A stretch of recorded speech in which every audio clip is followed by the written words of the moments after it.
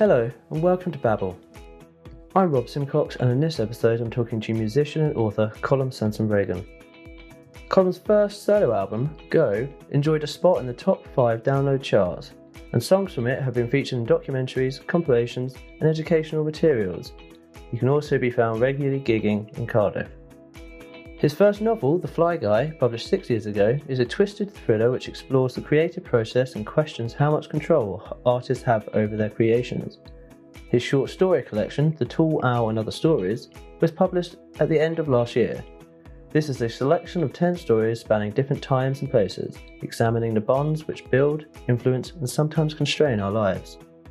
In this interview we talk about his creative journey and processes for his various artistic outlets, discuss his musical production techniques including the importance of deadlines and collaboration, and the idea of writing specifically for publication. Hi Colm, how are we doing? I'm doing good. How are you, Rob? Yes, I'm very good. Where are we talking to you today from?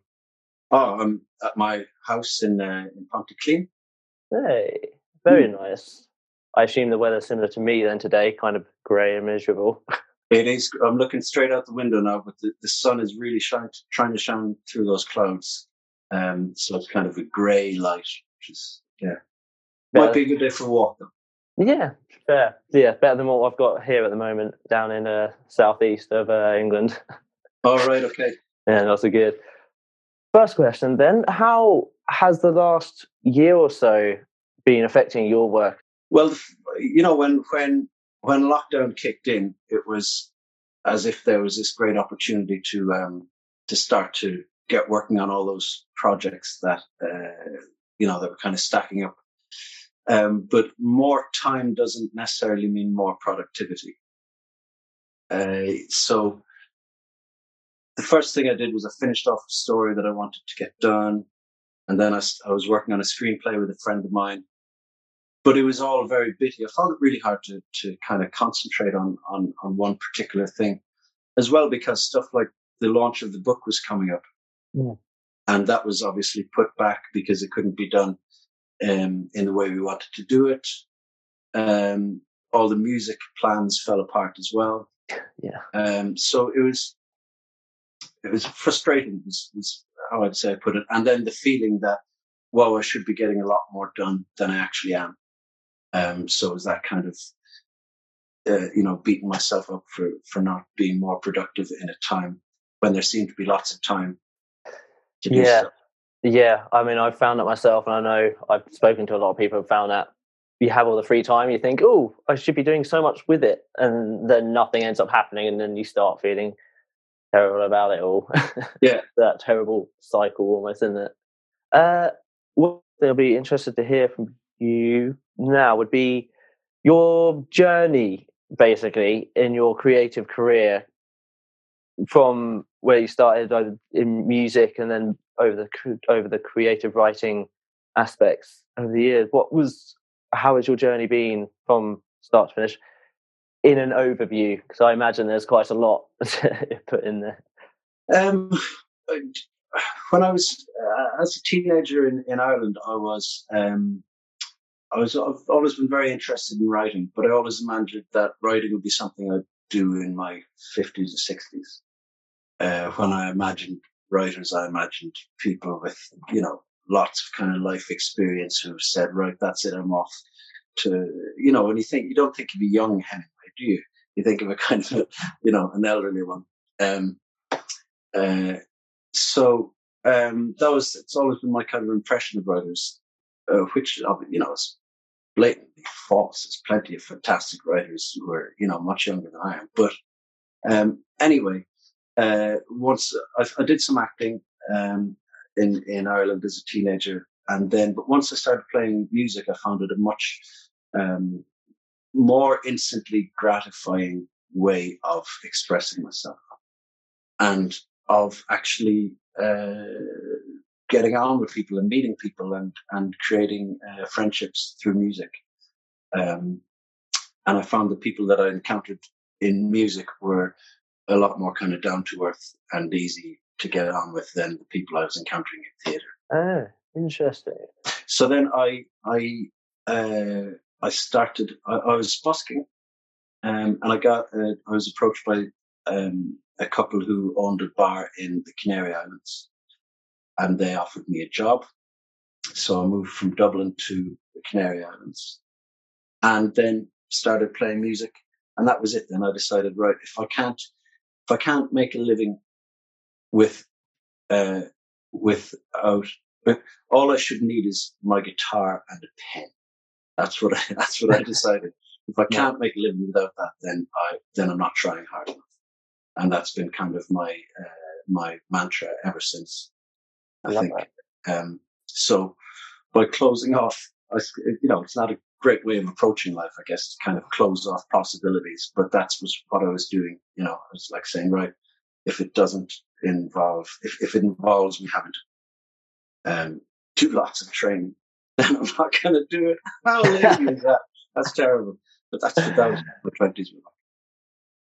Moving on from that one into your own creative process, do you have a particular process for particular sides of things, like your music, your writing, novel writing, and in comparatively the short story writing? Do you have different ways of doing a creative, or does it all follow a similar line of the process? The novel writing is something which is very peculiar to itself. When the short story writing, I would compare to kind of doing an album or something like that, where you've got short stories are great. I love them because you can be in one and then pull yourself out and then pick up another one that you've been working on and, do aspects of that. Or you can be working on something, go, this might actually work better in this other story. And you don't have to be as purely single-minded and with the kind of fictional novel. You are waist deep in it, and you're pushing yourself through, and everything feeds into it. I had, and the kind of routine of how I wrote was I'd be out gigging, I'd come back, get back in maybe 12:30, 1 o'clock. And I had two, in the novel, The Fly Guy, there's two kind of storylines. One is a detective and the other is of the writer. Mm-hmm. And so if I was on the writer's storyline, I had Chopin nocturnes to listen to. And the other one was Bach's cello suites, because I found that listening to music with words didn't help at all with writing. It's very distracting. So I found these were two things. So, and it was just like a trigger. So once I turned that music on, it was a trigger for me to kind of get into that place. Then I had a kind of a treat system where I had some nice red wine, and I would allow myself another sip of red wine or a top up or whatever when I'd reached a certain, maybe 1,000 words or 2,000 words. I forget exactly what it was now. But wine and chocolate was important for keeping me going through that. And then I do probably maybe 2 hours, kind of until about 3 o'clock or so, and then stop. So that was so all my writing for the novel was done at night, really. And then when I edited it, it was all edited during the day. Editing was much more a daytime thing, with less wine involved. And then the short stories were a different thing. There's a place in Tenby in West Wales. There's a hotel that rents kind of bedsit rooms right on the seafront. So I took myself away there a few times for like 3-4 days at a time. Mm. So I had like three sessions of that where I took myself away and just got a lot of writing done in those couple of days, in a really short space of time. And then at home, kind of refining ideas, Mhm. So that was a very different thing. The short stories were like really intense periods of writing and then refining afterwards. Right. Whereas the novel was very much a marathon, a continual kind of thing. And with the short stories, I found it easy to kind of put down and then come back to after a while. But with the novel, it did feel like you just had to keep going. You're going to Otherwise, yeah. it wouldn't get done, Yeah. you know.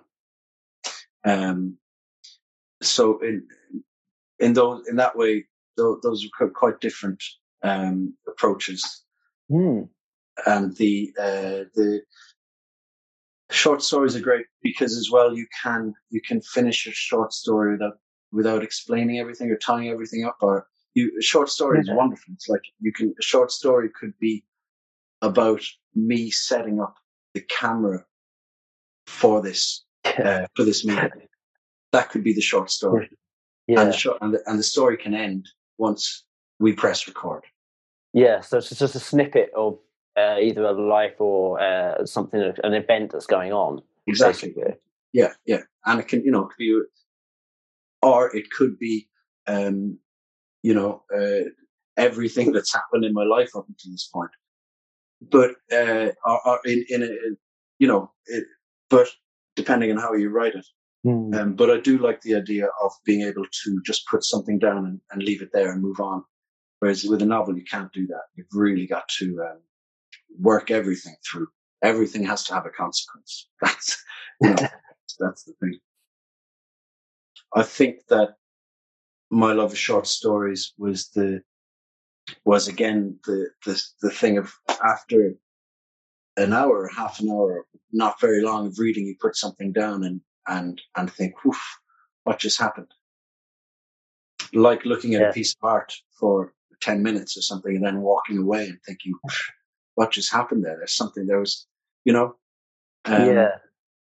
So, are listening to amazing song, or seeing a performance live, and then walking away thinking, right, what just happened? Whereas a novel is a more immersive thing, and when you put the novel down, you expect to have the answers of what just happened. You know what I mean? Absolutely. Yeah. No, actually, to be fair, I was reading which one was it? Silk from your short stories the other day, and I was literally did that on my lunch break for a half hour.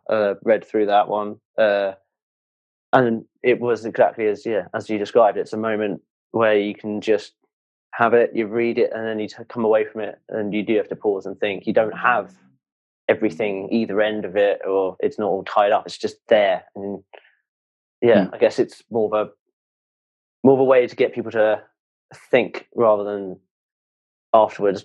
Like with the novel, you then go, it's all done and it's all tied up. Gives you that moment of just being like, okay. The idea have to think a bit more, don't you? Yeah. And that happens, if you open yourself up to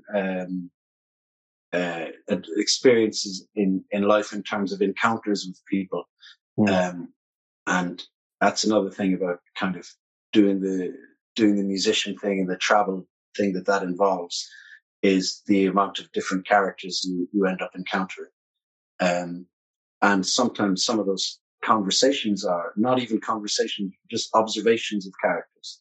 A lot of that feeds into stories for me. You have, I don't know if you're still running the course specifically, or but the writing for publication course in particular, found this one interesting on the basis that it almost admits that you're not necessarily doing you're writing for pure creativity. You're doing it with the idea of knowing your market, wanting people to read it. So is how I assume within that course you discuss, I guess, the balance between expressing your creativity and also writing the work that's going to sell. It's a tough one, and it's because it's a tough one. It's an interesting module. It's an interesting course. For instance, when I wrote The Fly Guy, what the advice you're always given is you got to know your genre. Even before you write it, you got to know your genre. If you want to be able to target a market after you write it submit it to publishers or whatever, and I did. And I think that a lot of writers, that is not their primary concern when they sit down and write. So consequently, when I sent it out, one of the publishers that I sent it to, because I described it as, I think I was going on about it as element of horror and mystery or something like that. I didn't phrase it very well. And they came back saying, we can angle this as a psychological thriller. I said, great, that covers a whole range of, you know what I mean? Yeah. So that's a great bracket to put it in. Hmm. But I hadn't thought of that before I was writing it. I just thought this is a cool idea, and it draws me in and kind of scares me, and it's something I want to explore. And again, that's the nice thing about when you're writing short stories, is because they are a genre unto themselves, really. You know, the short story, it can be, it can be kind of anything. So it is something I have difficulty with myself, and it's also a thing I have difficulty with in terms of the music. Is that when I was trying to get people to represent my music for me, they'd say, "Okay, well, what is it exactly?" And say, "Well, singer-songwriter." They're going, "Yeah, but and because I love blues music, I love folk music, but when I think of folk, I think of kind of old school folk stuff." And because I had great difficulty in defining myself, I found it very difficult to get people to represent me, because they didn't know how to. If I couldn't define myself, how could they represent me? Right. Yeah. If you decide that I'm going to make an income from my creative output, it is something you have to consider. And that was the decision I made. Like I said, all I want to do, if I can't do it with my guitar and my pen, that was it. Like that, the guitar and the pen, that's how I'm going to get money to live my life. And so when you decide that that's what you're going to do, you're immediately engaging with the commercial world, and then there are things which you have to kind of fit into, which is very frustrating, and I'm not very good at it. And then when it comes to publishing, there's the book publishing world now is very different to how it was even 10 years ago, or 5 years, definitely 10 years ago. And then it started this kind of trajectory where the bigger publishers don't matter as much as they used to. They still do to a certain extent, but when people browse online, they're not looking at whether it's Macmillan or whether it's Penguin or whatever. They're just looking at the reviews and what it's like. This, if you like this, then you might like whatever. Yeah. That's the kind of parameters that people think with it, and recommendations. And that is why knowing your genre is really important, because then you can target it at, right, this is definitely fantasy fiction, or this is definitely, a kind of action thriller or detective thriller or whatever it might be, or, romance. But it is an interesting conversation that happens within, because it's the third year module. And at that point, the people are thinking about whether they actually want to try and make money from writing, and if they think at that point that they're up to it, and so it's a question of, right, if you want to, how do you do it? What's the best way? And I don't think I've got all the answers, but I've got a lot of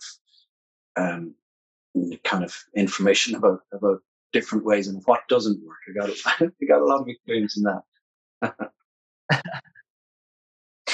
I mean, that can be more helpful though, to know all the things not to do. I mean, I've been really lucky with books. The Flygo was picked up really quickly by an American publisher, after I'd gotten plenty of refusals from UK agents and publishers. This friend of mine just said, "Well, have you approached anybody in the States?" And that hadn't even occurred to me. And she said, "Well, why not? Because it's just going to be online anyway, you know. So what difference does it make where the publisher is based?" And the States has lots more successful independent publishers than the UK does. So I approached a couple of them and got a deal really quickly. So your music that you've done yourself, do you produce a lot of that yourself? Do you mainly do writing and lyrics and then take it to studios and producers to help you with the rest of it, or do you do that a lot of it yourself? No, it's the latter. It's I'll write it, get some kind of arrangement together, get a really good concept of what it is, get other musicians, figure out the other musicians I want involved, what I want them to do, and then take it to a producer. I've never set up a home studio. I've set up as basic recording, you know what I mean? Just demos down. But in terms of getting to that point where I could come out with something finished myself, I've never done it. And you know, in that, probably not the wisest way to do things. But what it does mean, for instance, the project I'm working on now is a project it's a collection of folk songs, but they're old folk songs. They're a cappella folk songs that would have been sung in the Sean-Nós style, which is an Irish style of singing, which is unaccompanied. And so these are songs which, you know, some would date back to, they would date back a long time. There's lots of different versions of them, but they're all, you know, there's no copyright on them or anything. They would have been passed down. Different places have different variations of them. Right. So, for instance, there's one which is back to the kind of Jacobite Revolution times. You know, another one from the English Civil War. So they're very, very old melodies. Yeah. All in the English language. So I don't have any Welsh songs on there yet. But from England, Ireland, Scotland, and Wales, I'm still looking for a song from Wales that I like to do.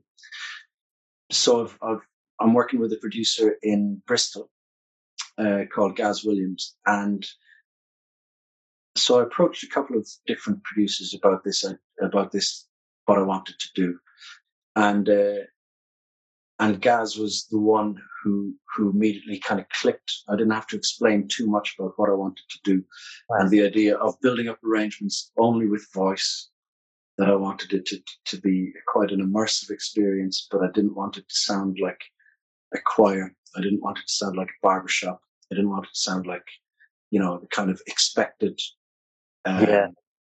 So, and all the textures only comes from my voice. Yeah. So no other instrumentation. And pulling something like that off myself at home would be super difficult. I think that when you get to that point of, Gaz. So what I wanted to say first of all, so Gaz has got first of all, he's got a cool studio with lots of great stuff in it that I would never have thought of buying. And he's just got a really in-depth knowledge of how we can use these tools that he's got to still create something that sounds totally authentic and doesn't sound like it's overproduced. Yeah, you know, and because for me, music is a super collaborative experience, and working with a producer is. I've always enjoyed it. I've always enjoyed going into a studio with somebody else there who has got ideas that I might not necessarily have thought of, or who says that's good, but it's not quite good enough, and so forces me to up my game, you know, and that relationship I think is really important. Yeah, so in that sense, me setting up the studio at home. For one thing, I don't know if I'd ever actually finish anything, because that's another thing about going into studios. You have a finite amount of time. Yeah, you're set. So so you have to get it done. Yeah. Whereas if it was at home, I don't know if I'd ever. And as well, there's so much. Maybe I'm just too lazy to learn it all. You know.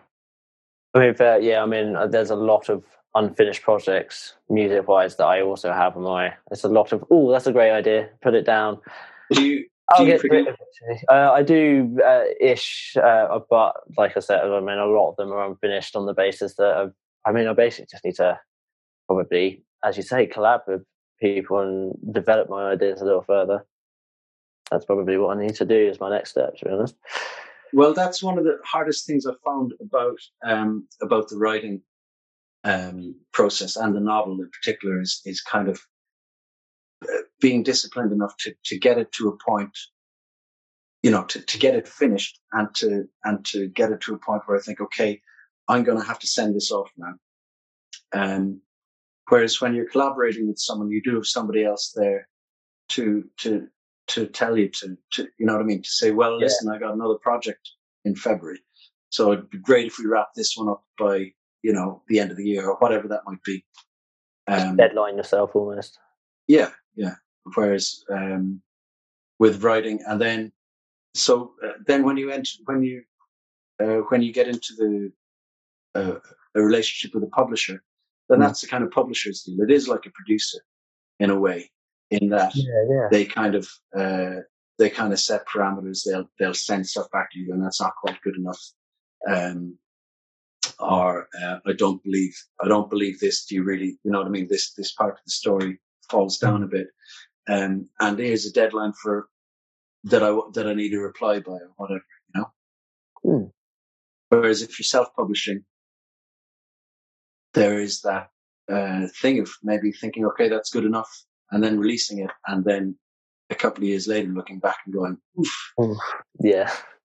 But it's out there, and if people have read that one book by you, which you self-published, or half read it, or read the first couple of chapters and put it down, the likelihood of them picking up another book by you is very, very slight indeed, if they've put one down, you know. Yeah, fair enough. Oh well, I was just going to go on to saying, what's next for you? What have you got in the pipelines, writing wise? Because obviously you've got 2 books out, The Fly Guy and The Tall Owl, and the other stories, which is like I said, I've read a few of those. Really nice. Music wise, you've got a lot. So what's on the horizon? Well, there's the album with Gaz, which I think is the working title is called Love and the Sea, but that's just the working title. But we're getting back in the studio soon, and so hopefully we can work through that pretty quickly.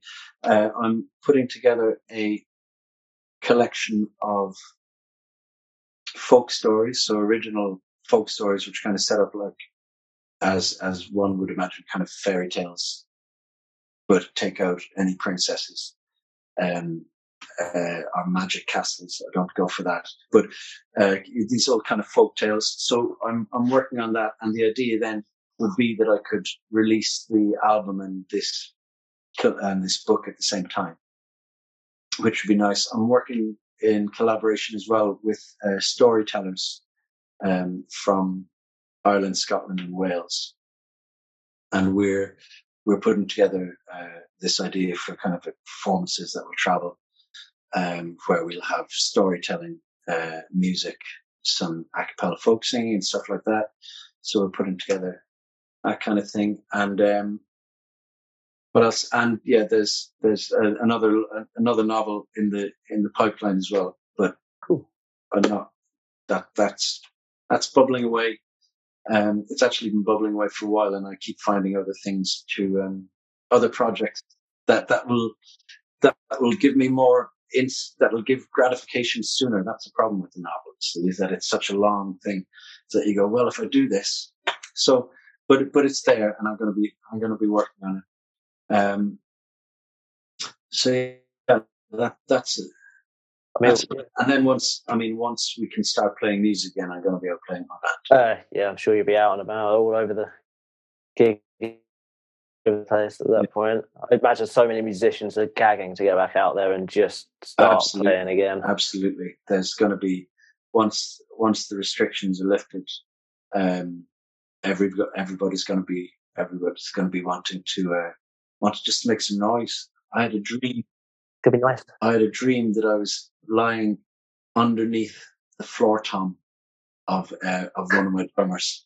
That's how much I'm missing this noise, and it was a beautiful dream. I loved it. I didn't want to wake up. I woke up from it and wanted to fall back asleep and get back into it.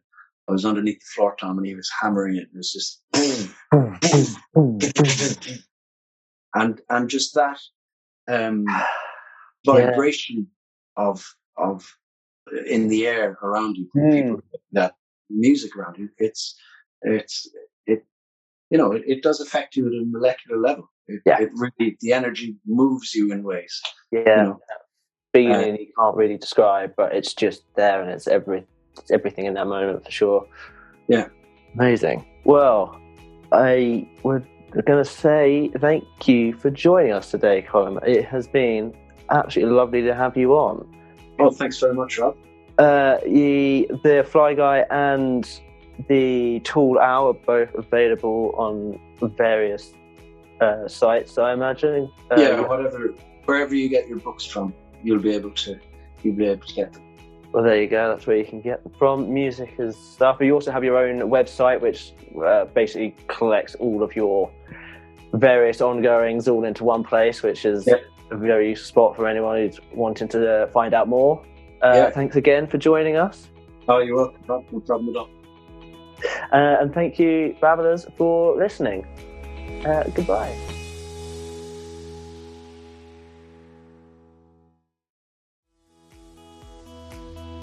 Thank you for tuning in to Babble today. Whether it's your first time or you've been here since the start, we're so happy to have you and hope you enjoy the arts and literature interviews available. This is a free platform to project the voices of those starting out and those who've spent years journeying to this point in their career. From the new to the renowned, the 60-year-old debut novelist to the 20-year-old musician, we want to babble with everyone. So get in touch if this is you, or if you'd like to do some interviewing yourself. You'll find us on Twitter @BabbleShow_, on Instagram @BabbleShow, and on www.babbleshow.com.